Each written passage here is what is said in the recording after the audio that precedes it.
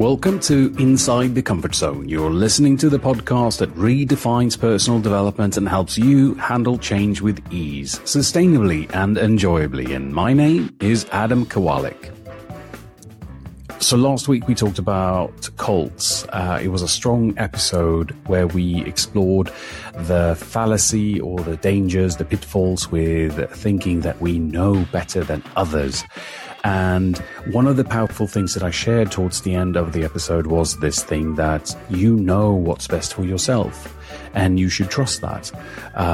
That our natural and neutral state is a state of peace and well-being and balance. And to build off of that, I wanted to talk about advice giving and feedback. Because it often takes this position of us knowing what's true or what's best when we're giving feedback or we're giving advice. And we all do it more often than we think, I'm sure. We mean well and we think we're helping. That's why we're doing it. But what if we're not? What if we're actually not being as helpful or as effective as we think? What's the point of giving feedback? I'd argue that it's about helping someone do better, to help them thrive and excel, right? Now, what's the point of giving advice? I'd say that we're trying to help someone do well and to thrive and to excel. So in the pursuit of helping people do better, to thrive and to excel, we want to ask us then, what actually drives action, motivation, and excellence? What actually helps people do better, to thrive and to excel? So what often happens when we're giving advice or taking the stance of being an advice giver or a person who's offering up feedback, we think that people are blind to their own weaknesses.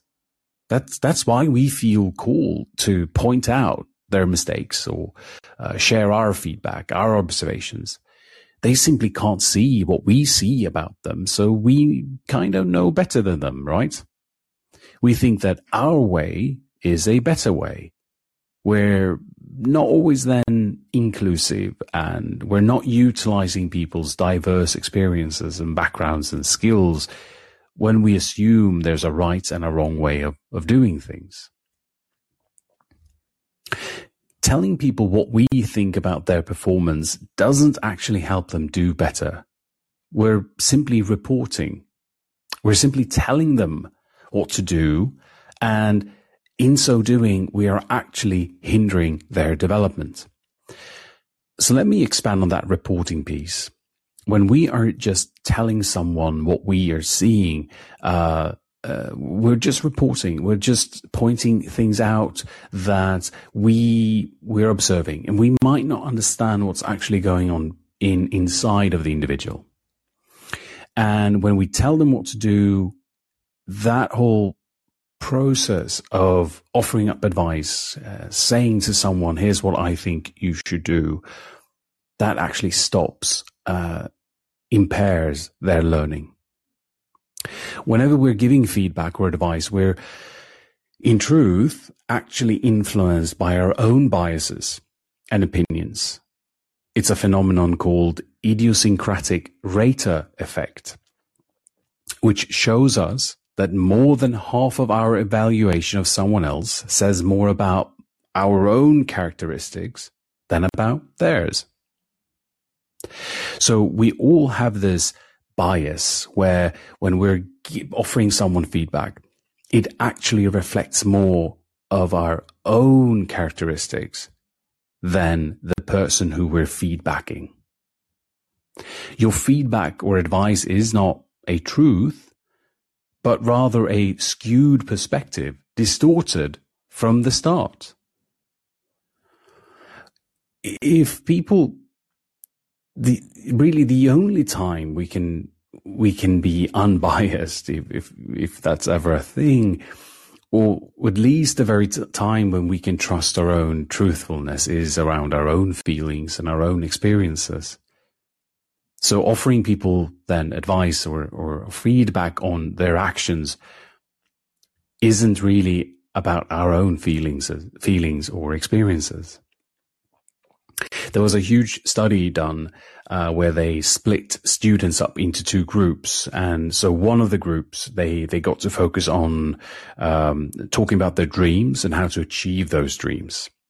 The other group was being questioned about their homework and what they were doing wrong and how they needed to fix it. For the group focusing on what they were doing wrong, it showed that the sympathetic nervous system fired up. And the sympathetic nervous system is the fight and flight system, which actually downregulates other parts of the brain in order to make sure that you focus on survival. So other parts of the brain responsible for emotional and cognitive and perceptual connections were then basically downregulated. The brain responds to critical feedback as an attack or a threat, and it actually impairs learning.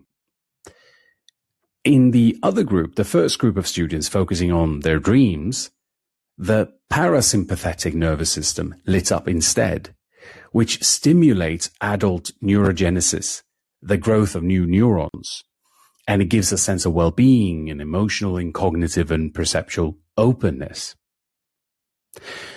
That actually allows people to relax, open themselves up for new opportunities, possibilities, and learning opportunities. So pointing out what is already working within, or having people to kind of feel relaxed in what they're doing. Again, going back to the first group, focusing on their dreams and how to achieve them, they were already working on something they felt pulled towards, inspired by. And they were asked, so how could you achieve this? So they were not given a blueprint or a checklist on how to achieve their own dreams, but rather they got to be creative and they got to explore what they already knew about their own dreams and the ways they could get there. So it's when we allow people to find within what they already feel aligned with or called to. That's when they can make these strong connections. That's when they can access these powerful states in their minds. And focusing more on what is working opens people up. It relaxes us. So, what can we do instead of giving feedback or advice? So, for example, we can ask someone what is working right now. By doing that, we are de-escalating, we are neutralizing their fight and flight state. We're asking them to recall something that is working, that feels good. So they relax and they open up. And now they might actually be willing and able to hear whatever opportunity to learn from this experience there might be. So, for example, if you're giving feedback, so rather than just straight going to, okay, so this went bad, here's how to fix it, we can say, hey, tell me about 3 things that are working right now for you. And once they do that, they start relaxing, they start feeling good because they're accessing this parasympathetic nervous system. And then you can say, well, so in the past, have you ever been challenged around this, the things that are working right now? What's been challenging about it? This way, they might be more open to exploring that. And then you move them into the future by saying, so knowing what you now know, what would you be willing to do? What do you think would help? And this calls then on their innate ability to figure things out. And they feel more aligned. They actually feel like they are coming up with the solutions to this. There was a monk in the 1600s, I believe. His name was Pascal, and he said, people are more likely to believe in arguments they believe that they themselves came to. Which, well, I paraphrase that a bit. I think that really explains it, why, again, the feedback issue can backfire, because if you can get someone to believe that they came up with the idea or that they came to the conclusion, you have instantly a higher buy-in. And with a higher buy-in, you have a higher motivation, you have more efficacy. And so that's why we can focus on rather asking questions instead of just telling people what to do. So another tip is I mentioned it quickly, is point out to people what's already working. So if someone is doing something really good, that can be your spouse, that can be your child, that can be your coworker, stop what you're doing right there and then and highlight the good thing. Because it's in the good thing that they start to feel good about what they just did, and they make a stronger neural connection to that. So if we ever want someone to do a good job picking up their socks, or doing the dishes, or avoiding making a mistake, or reporting on time, well, highlight when they do and demonstrate that behavior you want to see more of. Often when we're giving feedback, we're so often focused on what didn't work well, and we're missing all the things that did work well. And knowing now that when we activate the fight and flight response, we are actually impairing learning, then I'm inviting you to see that maybe you want to focus more on the things that are actually working. I'd like to also say as a final tip is to just be curious. I found that the opposite of being judgmental is to be curious. And if we're ever in doubt of what to say, what to give for what kind of advice, just ask questions. What's worked in the past? What would you be willing to do? Any kind of question really is highlighting their own knowledge versus me trying to project my opinions or biases onto them. And a final thing, maybe, if and when you do share some observations and feedback, make sure that you share it from a perspective of your own point of view, not from believing it's an absolute truth. Meaning that instead of saying, here's what I think you should do, you could say, here's what I would do. Instead of saying, when you do this, it makes this happen, you could say, when you do that, here's how I feel. Here's my reaction. So you're taking responsibility for your observation and your reactions. This creates a little bit of a distance between, yourself and you're basically not coming from a place where you're saying, this is an absolute truth. I'm right. You did something wrong. What I'm inviting you to see at the end of this episode is really that trust people. Trust that people can find their own way, especially when they get to engage more with their parasympathetic nervous system, which is literally inside their comfort zone.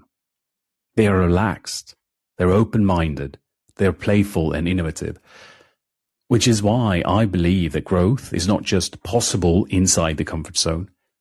I think it's actually a crucial piece of performance to be inside our comfort zones, to be in that openness and playfulness and adventurous mindset. Thank you so much for listening today. I'm sure that you found this useful. And if you did, make sure that you're sharing this episode with any of your friends who might need to hear about this conversation. And if you ever want to catch this conversation live, you just show up with me here every Tuesday at 6 p.m. London time on Call In. And until then, thank you so much for being here, and I'll talk to you next week.